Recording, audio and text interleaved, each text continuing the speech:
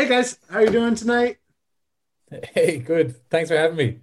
Oh, it's great to have you here. So everybody, this is John O'Donnell. We're gonna have him tell a little bit more about what he wrote his master's thesis on, and we're excited to have him here with us for episode 1 of season 2. Welcome to the second season of Board Game Games, where we talk about all things related to tabletop gaming, especially tabletop games like board games and miniature games. In this episode, we interview John O'Donnell, who wrote his master's thesis on board games, tabletop gaming, and what it means to play a game. And I was actually just sharing with John kind of what our focus is as we hone in on some things. And here's what Ryan and I have been thinking about, and it's this, that the utilitarian nature, and that's a big word for some people, but the fact that some people want to make everything about producing something doesn't have to be what the human experience is about. So we think that life is worth living on its own, and that games and the connection that they can bring is worthwhile on its own. It doesn't have to produce something. It doesn't have to be commodified. And that's what we're going to kind of focus on in season 2 is things related to those experiences. So we'll have some fun with John and see what what his thesis might be able to teach us about that, or just we'll talk about some games. Sure. Maybe So, nail yeah. down reminding me on how to live. Say that again. Just nailing down reminding me how to live and experience life. Oh yeah. I was making a joke. It's a worthless joke.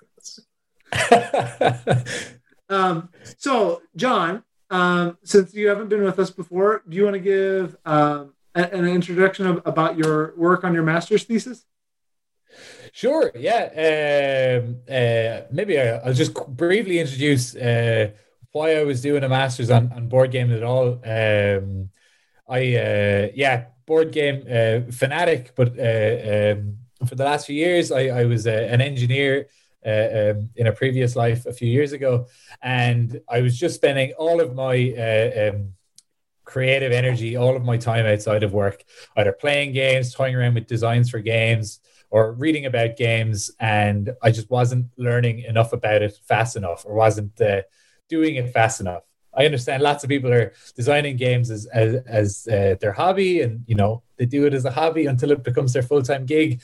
But I'm very impatient, so I was fortunate enough to have the opportunity to apply to a college, and I did that into the IT University of Copenhagen. So I moved from Ireland to Copenhagen to study games, and that's where I'm doing my master's in games in the design track. And we kind of study not just, so there's some other universities that might study the craft purely of designing games, so like making you into a AAA video game developer, but the IT University of Copenhagen kind of has a different angle. Their approach, at least this is my experience, is people play. Why do they do it? What are they doing when they are playing? What do they play with? And how is this changing over time? And I really, really like that. I thought that's like a sort of a fresh perspective, rather than thinking about what the status quo is at the minute. It kind of helps us to understand, why are people having these experiences at all.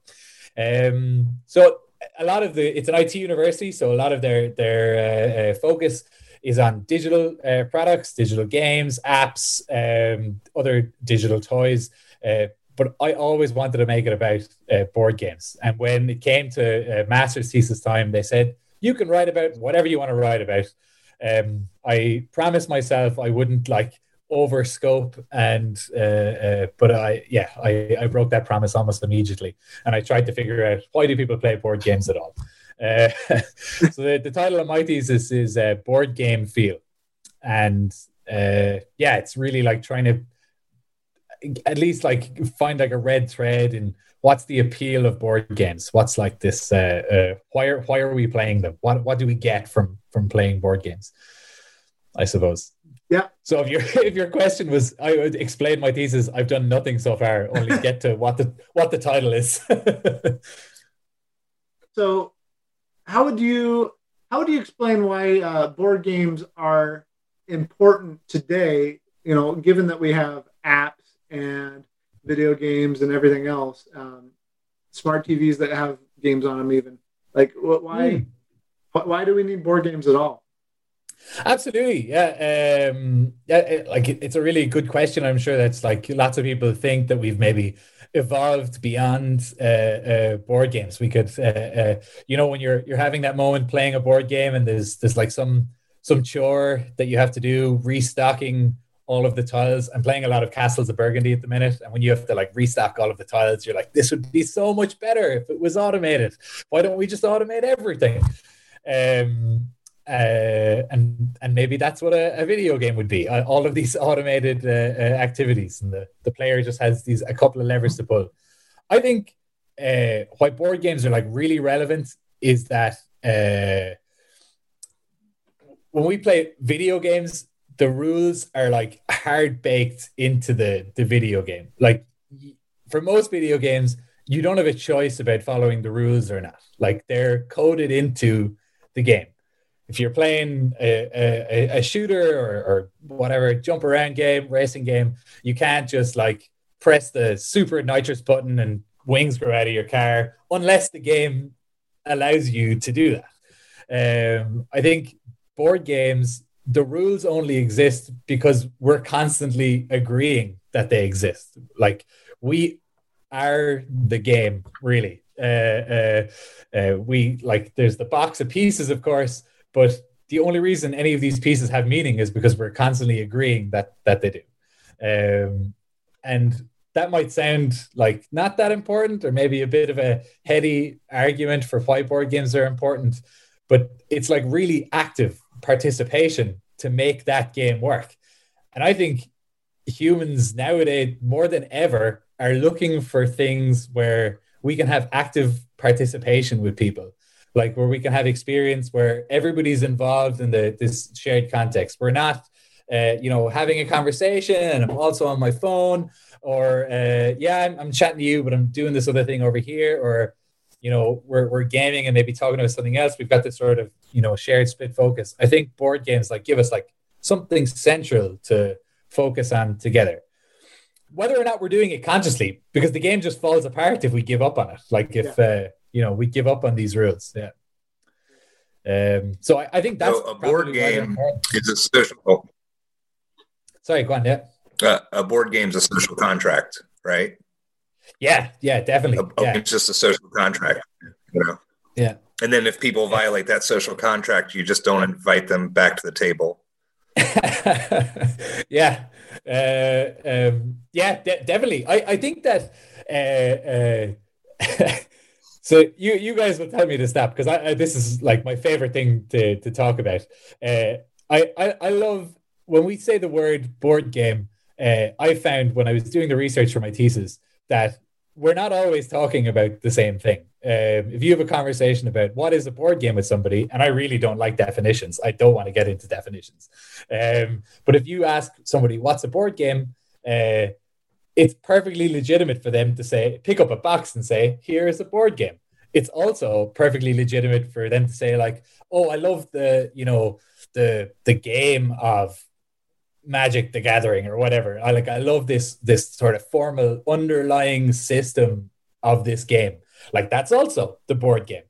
And then there's the three of us could sit down and play the board game, and that's sort of like the pieces and this system in motion, and that's also the board game. Or there's also like board gaming, the cultural artifact, I guess, like the cultural practice of playing board games. We are board gaming. I was board gaming last night. I'm hoping to board game this weekend. And that's been really fascinating to me, is that, just reading things with a different lens of like, everybody's using the word board game, but we're all meaning different things every time we're saying the word board game. So like when we say a board game is a social contract, that's definitely part of it. But a board game is also many other things. And none of them are right. All of them are just like, this is the limitations of this language that we've all agreed to use every day. Yeah. Yeah, it's especially interesting. I mean, it's the old Socratic question, right? Is this a chair? But it's especially interesting given that it is a construct, where that so much of the thing that we're talking about is in the relationship and in the experience of what's happening. Because it's a lot harder to point that out than it is to point out picking up the box and pointing at that particular thing. Yeah. Yeah, absolutely. Yeah, and I think that's this like beautiful problem of designing board games, I guess, as well, is that I think you see this a little bit on Board Game Geek. Are we designing the experience first, or are we mechanic first, or are we theme first? And I think it doesn't really matter where people get off on that train. But when we play test, we're definitely looking at the experience. Of course, we might be playtesting for balance as well, or playtesting of is the graphic design legible, or did something offend somebody, or did somebody get really excited about a certain character or a certain representation. But when we're playtesting, especially at the early stages, I'd argue we're looking for, did this hook? Did this catch people? Did people care about what was happening in the game? Like, is this social contract fun to enact? Yeah. Somebody was playing Fireball Island the other day, and have you both played that? Yeah. Well, actually, no, Fireball Island I haven't, but it's maybe some games that are similar. Oh, okay. But I was thinking through that, like you were talking about, like some people absolutely love that game, right? It's a really silly, simple game, and they had good nostalgic experiences when they were younger that they bring, and they bring those to the table, and that makes it fun for them still today. It's what I would call like a pretzels and beer type of experience. I think dungeon crawlers can kind of be like that too. While other people, because they don't either have that connection or they don't have a group that comes with those types of expectations of, hey, we're just going to do this and it's going to be silly and fun, then they think it can be very polarizing whether it's a good or bad game based on those expectations that are brought to it. Have you personally ever had that type of experience that you heard that the experiences related to a particular game were good, but then you got to it and you were disappointed in what you found? Yeah. I mean, I definitely like, and maybe sometimes when people are amping up a game, I'm maybe a little bit like going in trying to find faults with it, a little anti-hype train, or maybe, I don't know, I'm a little bit of a hipster at heart, I guess. It's like definitely like putting this experience first, and like hearing some people have good experience about games and taking that at its face value, that people are genuinely saying, I really enjoyed that, has definitely made me reconsider games like, Monopoly or Scrabble or any of these games that the modern hobby gamer might scoff at for being bad games, or that there are better board games out there. Again, I bring it back to like, what are you talking about when you're saying that it's a good or bad board game? Is it the production? Is it this system, or is it the actual like instance and experience? And if somebody says they really enjoy playing a game, how can you argue with that? Like, how can you, if they had a good time playing it, then I guess that was a good board game experience. So it's definitely made me reconsider any of these like sort of mass market games that seem to hit with people, because as you say with Fireball Island, it has like this sort of nostalgic factor. Maybe it's something totally outside of the production and the design systems. And I think games like these mass markety sort of games, Monopoly, Scrabble, Cluedo, probably hit those notes for people also. I suppose people would be saying like, oh, what's the, but objectively, like that's a subjective opinion of whether the game is good or bad. And I really think that like objective arguments about if a board game is good or bad are where does that get you? Like, all that matters is, are people enjoying it or not? Right, yeah. I mean, we can talk about like how a point system works, but what does that mean as far as what it means for something to be good? Yeah, or whatever mechanic you choose, worker placement, or whatever. So what? Go ahead. I was going to say some life advice. If anybody hypes up a game for you and you play it and you hate it, I've found, because people get really offended when you're like, "Oh yeah, game is awful." The softest blow that you can give them while still telling them that you don't like a game is, I just really don't like that genre of games. And that's like the easiest way to get around not really having to play that again. Just, like, it was good. It's just not my favorite genre, know? Yeah. And that way, there's no hurt feeling. Do you have games that you avoid, John?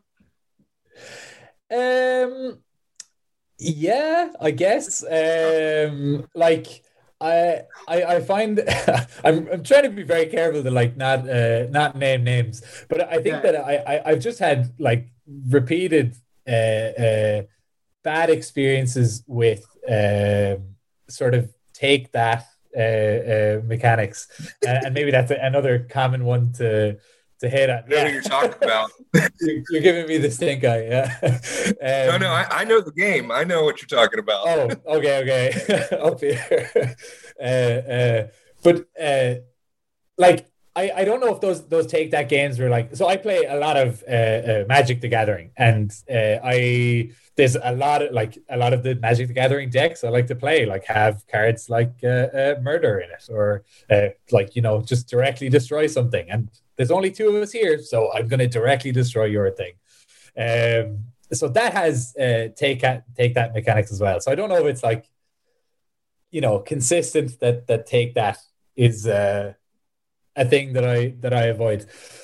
I am noticing that, like, because just in the notes you sent me ahead, one of them was about like my favorite game experience, or my favorite game, and my favorite game to play is Heaven and Ale. I love that game. I would drink that up as soon as there's like a really good digital implementation of it. I will just play that all the time, and I love playing it with people as well. I just love the puzzle of it. The production is really not that great. The pieces are not that fantastic. I've already destroyed my own version from playing it in bars.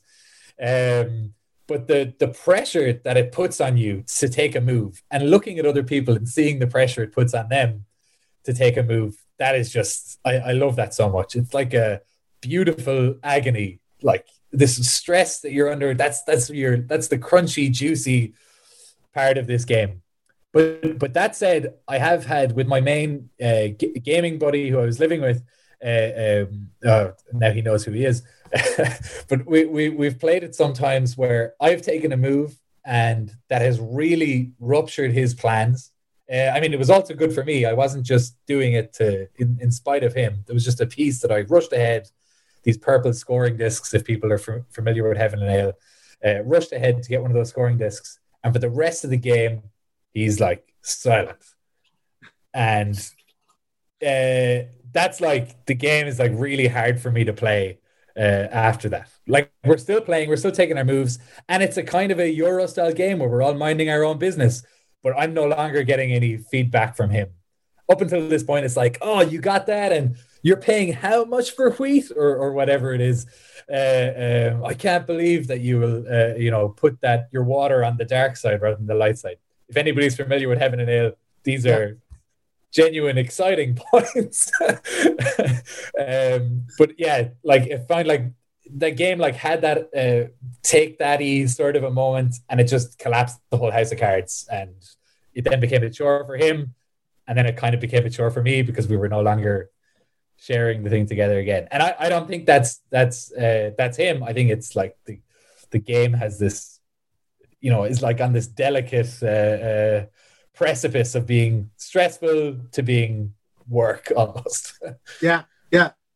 So you when you interviewed me, you talked about pressure quite a bit. How did you end up defining that that quality within a game? And what did you end up saying about it? Because it's interesting how you are using it in this case, where it ends up forcing a negative action with the person that you're playing with. Yeah. I guess it's that this sort of like breaking apart what a board game is in or how the word board game is used in language. I see that like pressure could be in like a couple of different places. The playing with the artifact that I called it, like the box and the pieces, you don't really get a sort of a pressure from playing that. But with the formal structure of the game, you may get a sort of a pressure of like this sort of, people might describe that game as being very tight, or like in Heaven and Ale, you don't have a lot of resources, so every decision you make really, really, really matters. And also this sort of social aspect was the third part. So there's the artifact, the box, this like formal structure, and then this sort of social part of the board game that you can have a pressure from that as well. And I found that the more people that I spoke to, that this pressure was sort of acting in like two different domains, like the sort of like thinking what the other person's going to do, and them, as I said, like sort of reacting to what you're doing. That's a really important facet as well. Let me try and stay on point here. How did I describe that pressure? Oh yeah, so I guess like I was calling that board game feel, and or that pressure, I guess, when people would talk about it, is they were talking about interacting with like the puzzle of the game. And I think if you really want to see that pressure like being enjoyable, in isolation of like all the social stuff and everything else that a board game might be, is to play a game with like a digital implementation, and to play it against the AIs of the game. So as I mentioned at the start, I'm playing a lot of Castles of Burgundy, but I'm playing it digitally because I can't meet up with people who play Castles of Burgundy at the minute, of course. And I'm just playing that game again and again and again and again, and trying to see like how much can I smash the AIs, because the AIs are not very good. But you're like trying to like eke out a strategy there, and you're making the decision between, will I take those cows, or will I go for the boats, which makes me be the first player, so then I'll be able to take the cows. There's a sort of a pressure from that I'm like, I'm considering the other players as like agents, like they're other entities in the game, but really they're not like other players. I'm sort of maybe deviating from what my focus on. I thought that pressure was very, very important, but I thought it was like not maybe the defining appeal of what board games have, because you might feel that pressure in some video games, in decisions that you might make in sports as well, in other sorts of games. That's sort of like the pressure from interacting with like the formal system of the game. You might experience that in other forms. For me, what board game feel was, or like this red thread of what board game feel revealed itself to be in my research, was maybe not that pressure, but rather this like social interaction. Sorry, that's a really long-winded answer. I'm so sorry. No, it's got me thinking about lots of things. Okay. But so why would somebody who hasn't played anything besides Monopoly or Scrabble or something like that, why would they want to sit down after that explanation? Why would they want to sit down and play Heaven? Well, the first thing I said was, if you're going to play Heaven and Ale, if somebody's going to play Heaven and Ale, they should play Heaven and Ale with me, because I get extremely animated when I'm playing Heaven and Ale. And that's kind of like, as I've been hitting before, this sort of social interaction being board game feel, or being like this, the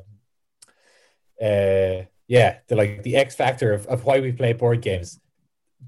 That's why I would encourage people to play other board games. Because when you play a game, any game, whatever it is, let's get away from saying Monopoly is the starting point. If you play any game, it's going to set up some social structures between us. I will be against you and against Ryan.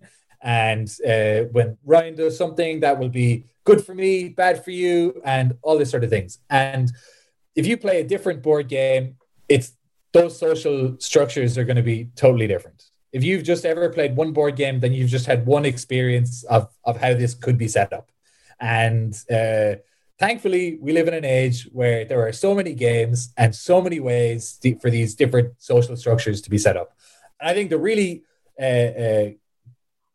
useful analogy for me was that of a computer game.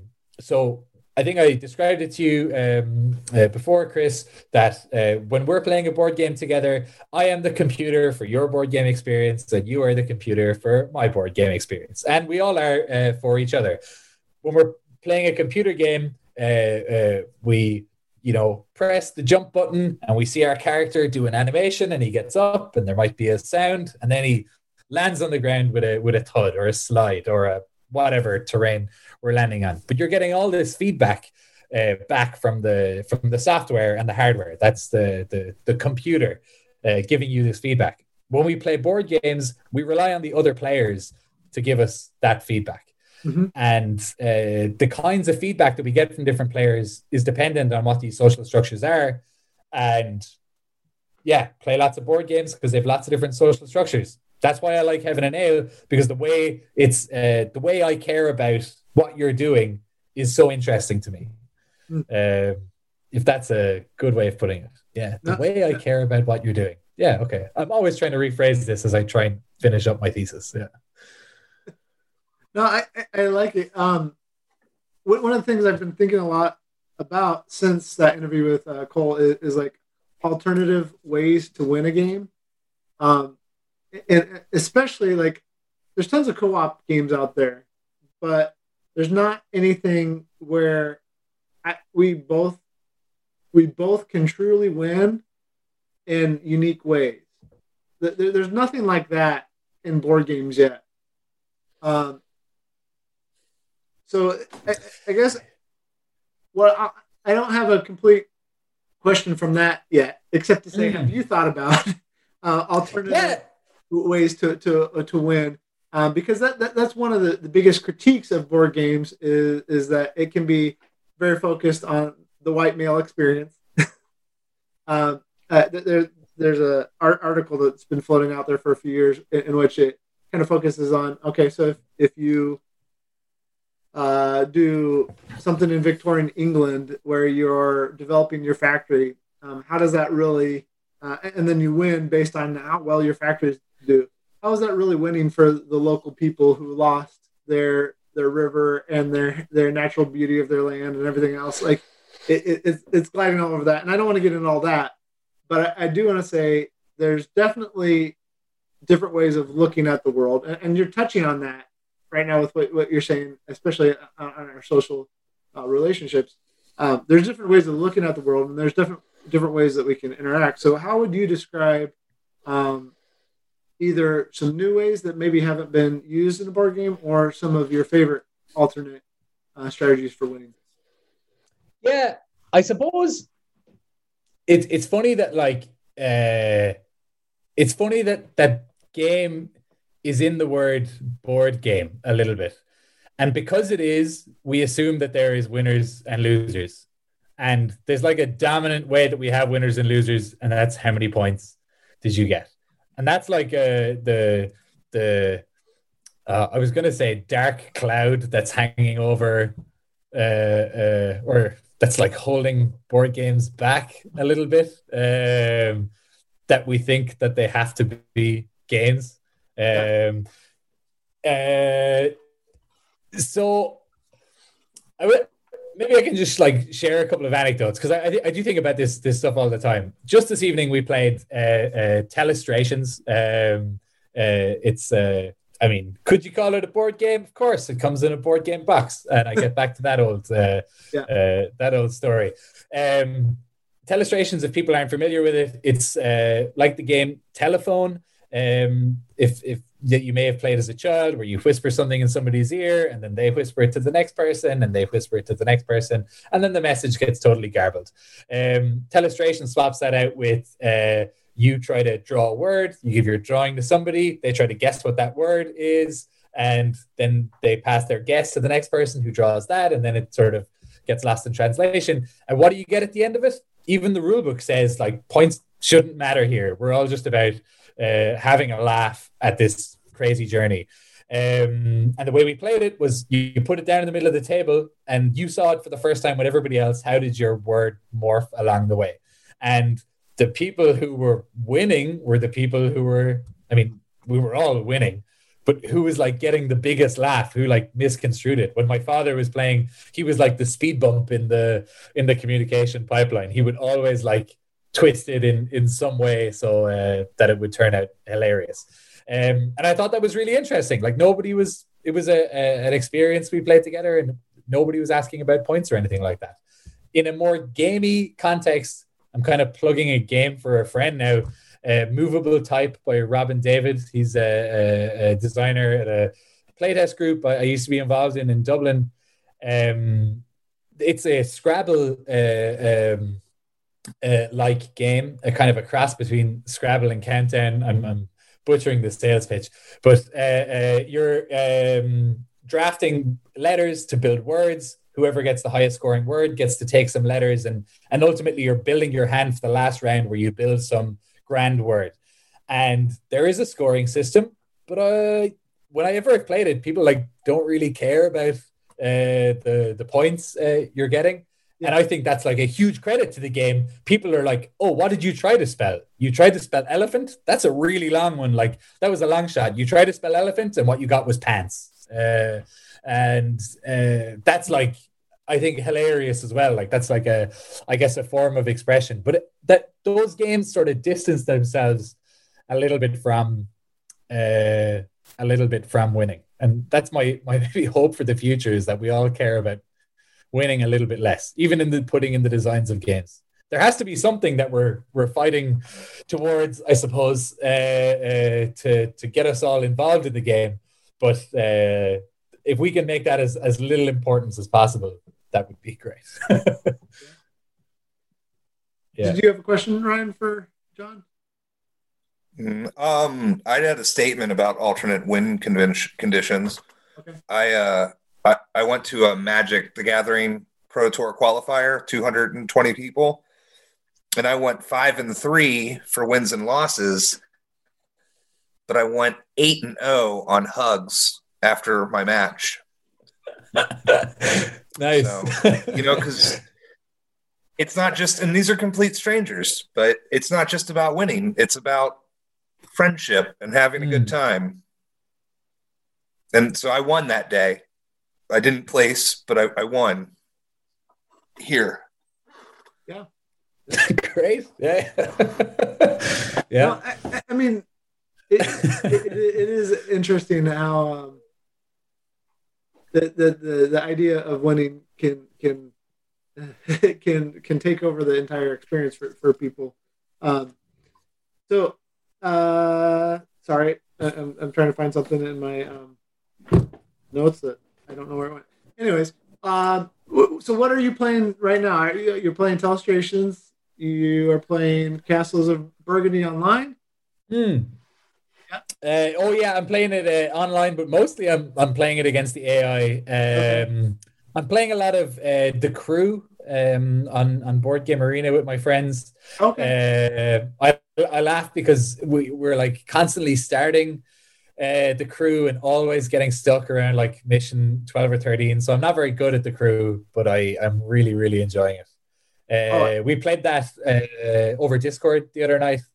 So we were all online and we just had such a laugh. It was brilliant. Because I guess with those games that have like no communication, sort of communication rules start to appear. Right. And it's so funny when those rules, you think that everybody's on the same page, but one person is on a totally different page. you ask them to explain their thinking out loud, and they realize themselves that, like, yeah, that doesn't make any sense. You're right. I'm sorry. Yeah, it's a laugh. The crew is very good at the minute. Yeah. I actually, my family don't really play games that much. And the other night, it was like a Christmas present from my sister to me. She said, "Okay, John, you get one. Pull out a game and we're going to play it together." And I said, well, if we're going to play a game, we're going to play Agricola, because I just want to get all the pieces out on the board and fill a table full of board game pieces. And she sat down, played Agricola, loved it. She said, John, pull out another game. We're going to play one more. And we played Isle of Skye. And we played Isle of Skye for an hour or however long it took. And she says, would you mind? And it's like 2 a.m. now. She's like, would you mind if we played it again? And that was like amazing. That is like made my Christmas, made my year, that I've got to play board games with my family. That's fantastic. No, I love Isle of Skye. That's really cool. So what well, I'm going to do this now.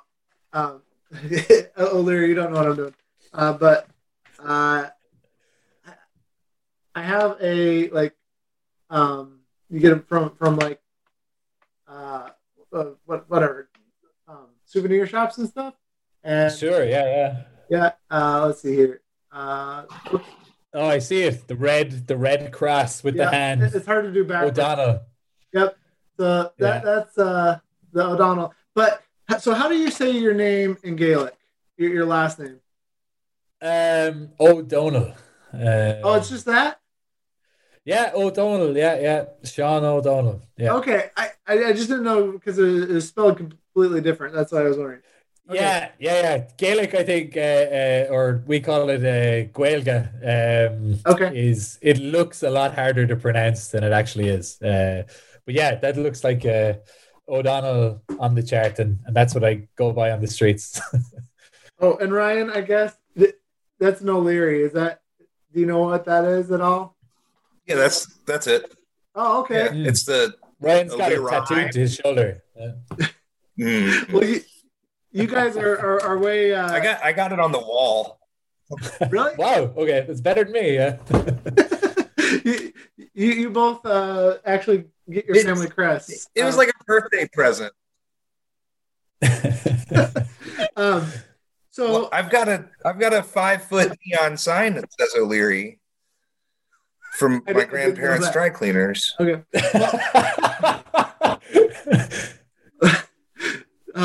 It's 70 years old. For you, John. I know it's really late, so I appreciate you staying up with us. No worries. This has been fantastic fun. Yeah. Okay. Well, I mean, the next one. So you're planning to turn your thesis hopefully into a book, or maybe with some other editors later on. You didn't mention it, but I'm guessing maybe you wouldn't mind writing for like a board game magazine or something like that. It'd probably be nice to make something off your education too. Yeah, definitely. Yeah. I mean, I'm really like a fledgling board game researcher, I guess. I still have so much to learn, I guess, about writing and all of this. Like, coming from an engineering background, this has definitely been a challenge to sort of get into the humanities, or this sort of pseudo psychology / phenomenology, whatever you want to call it. But yeah, I'm super interested in writing for anybody who's looking for somebody to write about board games. I'm definitely interested in doing that. So on that point, where do you see the industry going? Like last night we were playing D&D, and on a break we talked about how like minis probably will be mainly home printed, where you're just buying the model to print from home in 3 to 5 years. And Ryan doesn't think so, but there's definitely going to be change in the tabletop board game gaming community versus, I mean, there already has been compared to 10 years ago. Inserts and other things are huge now. Where as somebody who's going to be writing and making this part of your career and life that way, where do you see the industry going? Yeah, I tried to come up with some ideas for this. I suppose like there's looking at like the innovations that are on Kickstarter and stuff at the minute. There's a lot of games on Kickstarter. It's been like massive for the industry. Whatever, like 10, it was probably there 10 years ago as well. I forget how old Scythe is, but like Kickstarter has been a massive change for the industry. And if you're looking at the games that are on Kickstarter, I don't know how innovative they all are. Like they're definitely innovating in that they're, creating new representations. The production quality is becoming amazing. These minis are looking fantastic. The cards are gorgeous. They have, loads of different bits there. But again, like this sort of social structure stuff, what I've found to be board game feel, or what I think is board game feel, I'm not sure if that's being innovated on every time. So I think that there will be a revolution towards like simpler games, having like a great appeal. I'm wondering, like, because you see even in the advertising language on Kickstarter games, it's like talking about, for this money you get this many minis, because maybe they're marketing them to people who play D&D and it's a cheap way to get minis. Maybe, I've no idea. That's a world I'm not that familiar with. Or they'll also talk about like, it's been like a super balanced or brand new mechanism, but you never see these Kickstarter games like successfully, or you never see them sort of like prioritizing this social thing that I think, I'm not sure if I'm getting it across correctly tonight, but I think people kind of agree is the secret sauce of what board games is. It's like the X factor of like getting big reactions out of people when we're playing a game. That's a game that has really hit. I don't see that being communicated well in these Kickstarter projects, and I don't see that being innovated on, I guess. Bold statements for me. So I think simpler games that like sort of prioritize that. Yeah.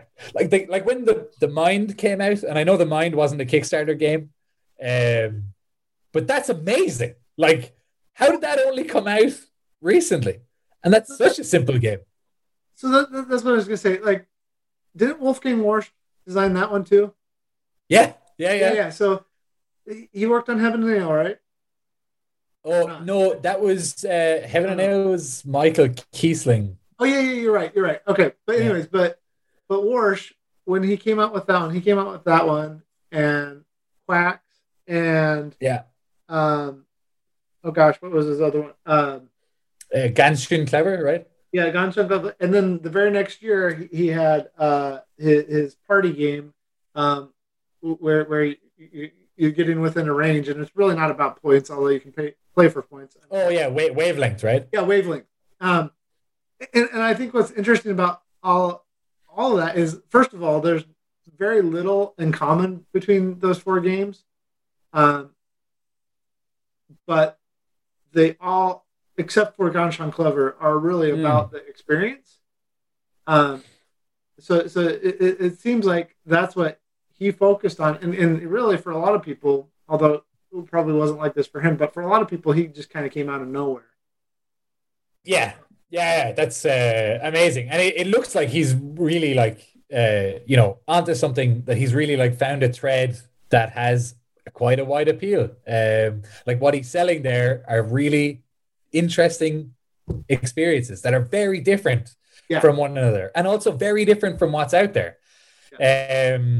So, but at the same time, I don't know if we're ready to pay good money for these experiences.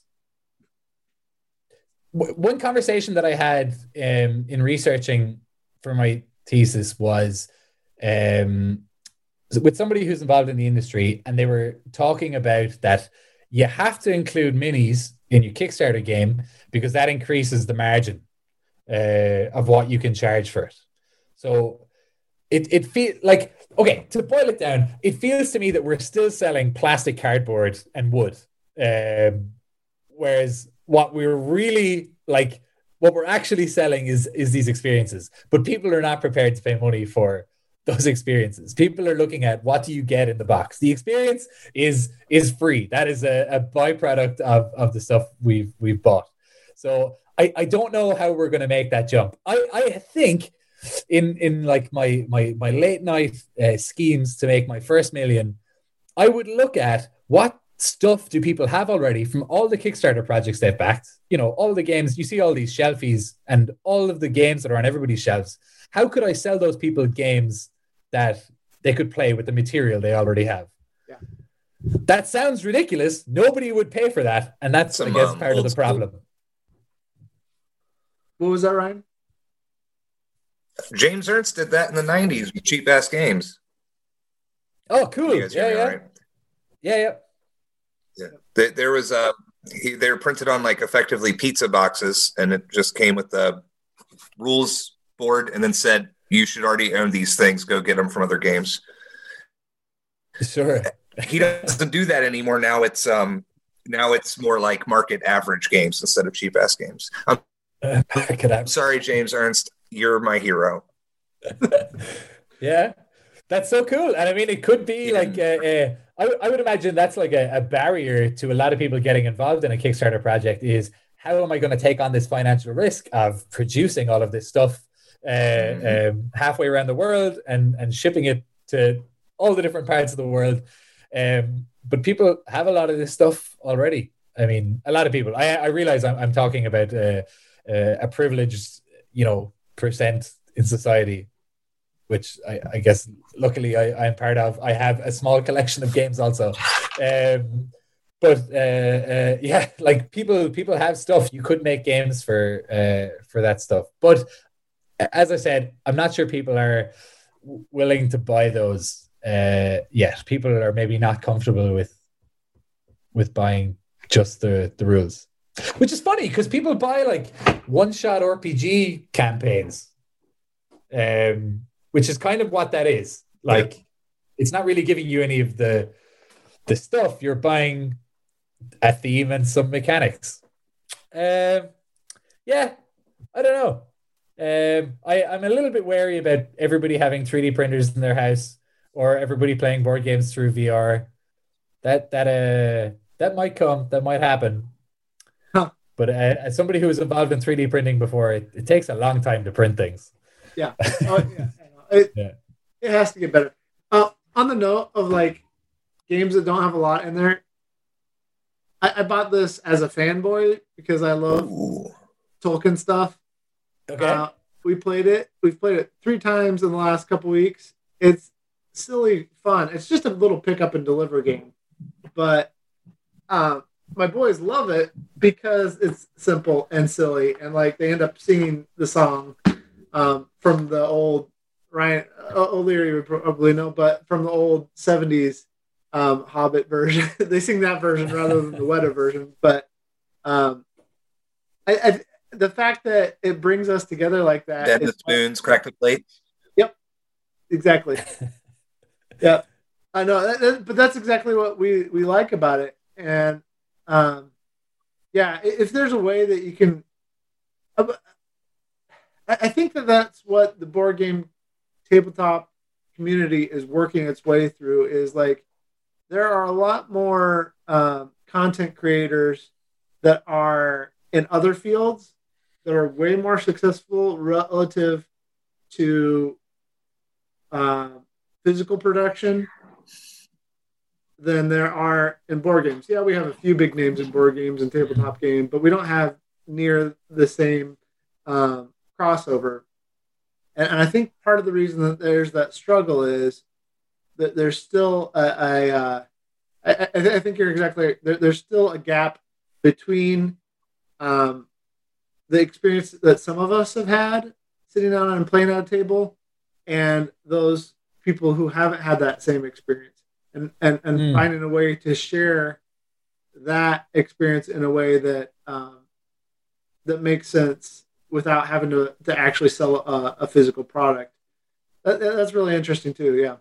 Yeah. Yeah, definitely. And I think you're touching on like a really exciting point as well. Is like relatively, there's not that many people playing board games. Like to how many people are out there, how many people could potentially be playing board games. And I think we probably all know this anecdotally, where you'll play a game with a non somebody that's not playing board games all the time, and they'll really enjoy it that one time, but they're not going home and then playing loads and loads of more board games. And that's really exciting to me, that like this industry, I think, is still on like an upwards curve. Maybe it'll be in a different form, because maybe it'll be totally saturated with everybody will now have all of the minis and all of the cubes, and they'll just be buying rule books from me. But there's still like lots and lots of other people out there that are waiting to get into the hobby, I guess. Or we're waiting for them to get into the hobby. I'm not sure. Yeah. Is there anything else that you want to share as a war gamer? Yeah. No, as a war gamer. Yeah. Oh yeah, I was going to say, as a war gamer, I still want chits and tokens in my board games.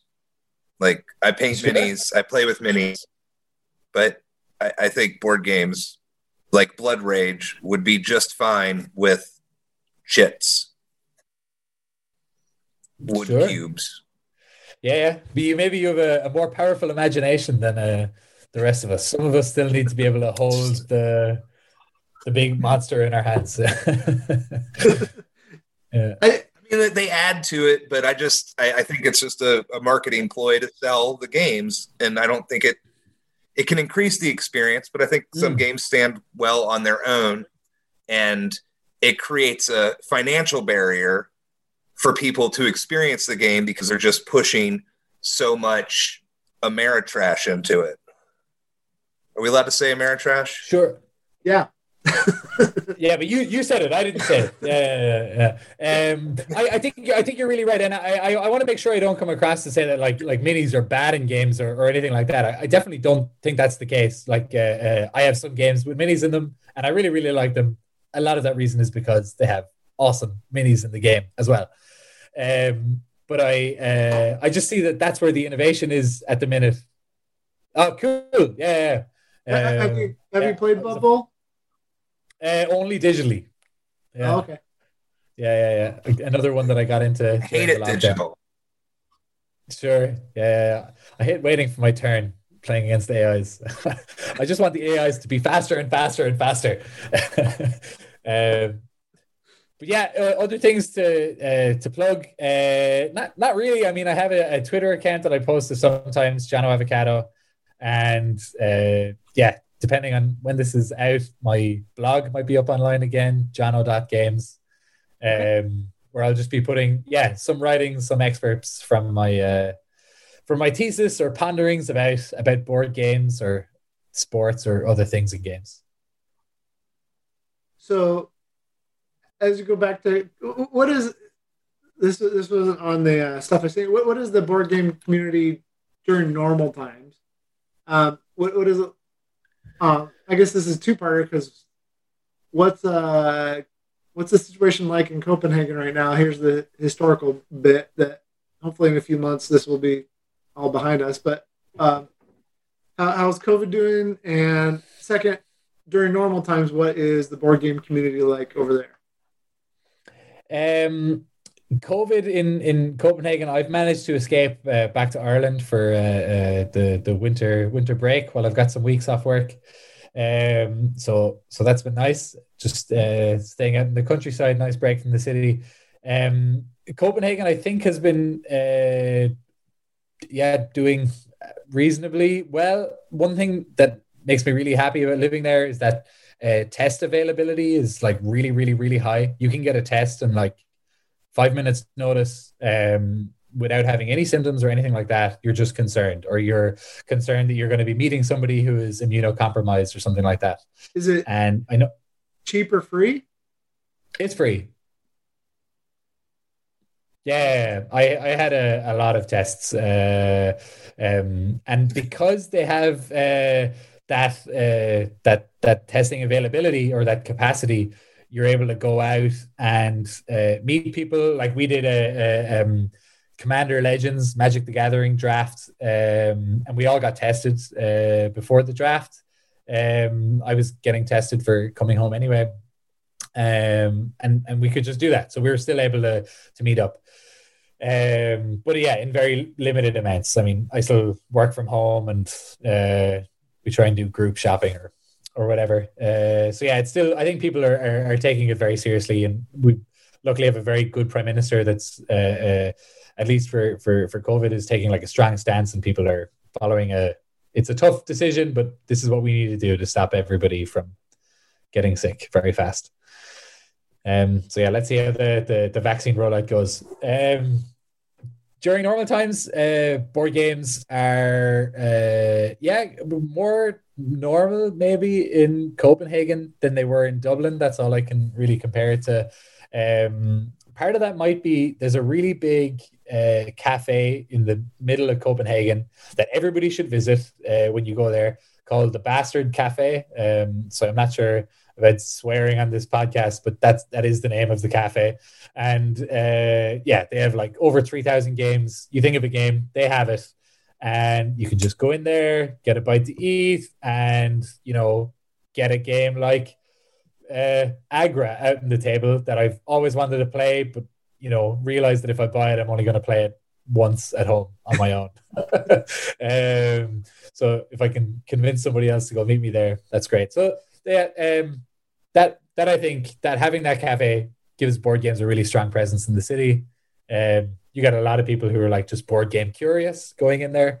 There's a lot of good playtest groups. And yeah, I've definitely been to more than a dozen over my time living in Copenhagen, more than a dozen different houses who are having board game nights that are stretching into the wee hours. So there's a lot of people playing games over there, which is fantastic. And a lot of people happy to play test prototypes, which I'm very glad for as well. Yeah, it sounds lovely. Yeah, we're very lucky over there. I can't wait to travel again some year. Absolutely, and you must let me know if you ever get over to this side again. Yeah. Well, thank you again. O'Leary, do you want to add anything? Have any other questions or? Nope, I'm just enjoying the conversation, listening, throwing in my cents. Did you want to say anything about your favorite game there in the background? I know you already mentioned it once. Oh man, my favorite game, Blood Bowl. Ooh, yeah, that was my birthday present, the new edition. It's the perfect game, just brutal, punishing, a lot of hurt feelings. It's everything I love in board gaming. Beautiful miniatures, halflings. It's perfect. It's a perfect game to play with people and have everybody be upset sometimes. So the opposite. And I'm not even being sarcastic. I love it. Yeah, people enjoy being upset sometimes. Yeah. Well, I mean, it's the experience. Yeah. We have taken over about an hour, but real quick, John, what are the feelings on oh gosh, now I'm gonna forget it. Who makes Blood Bowl, Ryan? Games Workshop? Yes, thank you. Games Workshop. I'm the worst in the world at names. What are the feelings on Games Workshop? Because it's very divided sometimes over here in the U.S. On Games Workshop. Oh, well, you're getting a bit of a biased answer. Like I'm a 40K teen. Okay. I was painting Tau and Space Marines. But again, like, living in rural Ireland, there was like two other people to play with, and when they stopped, I stopped. So, it's liked. I mean, they make a lot of mad stuff. It's just a bit expensive. Yeah. Expensive stuff. Yeah, I didn't know if there was. I didn't know if there were people there that are like, oh, because they're British, right? Yeah, they're over in the UK. Oh, okay, I didn't know if it, because I hear or at least see a lot on forums from some of the British players. I didn't know if people outside of Britain were like, we're going to leave 40K alone because they're British and they're going through the Brexit thing and we don't care. Oh, no, I don't think. I mean, if I could afford it, I'd still be playing 40K. Okay. Yeah, I haven't heard anything like that. I wish them all the best. If they can come out with a cheaper version of 40K, I'm all about it. Yeah. Good luck there. All right. Well, thank you again. Really appreciate your time, and we'll be in touch. We'll be sending that. Sure. This has been great fun, guys. Thanks very much for giving me a forum for my ramblings. Thanks, John.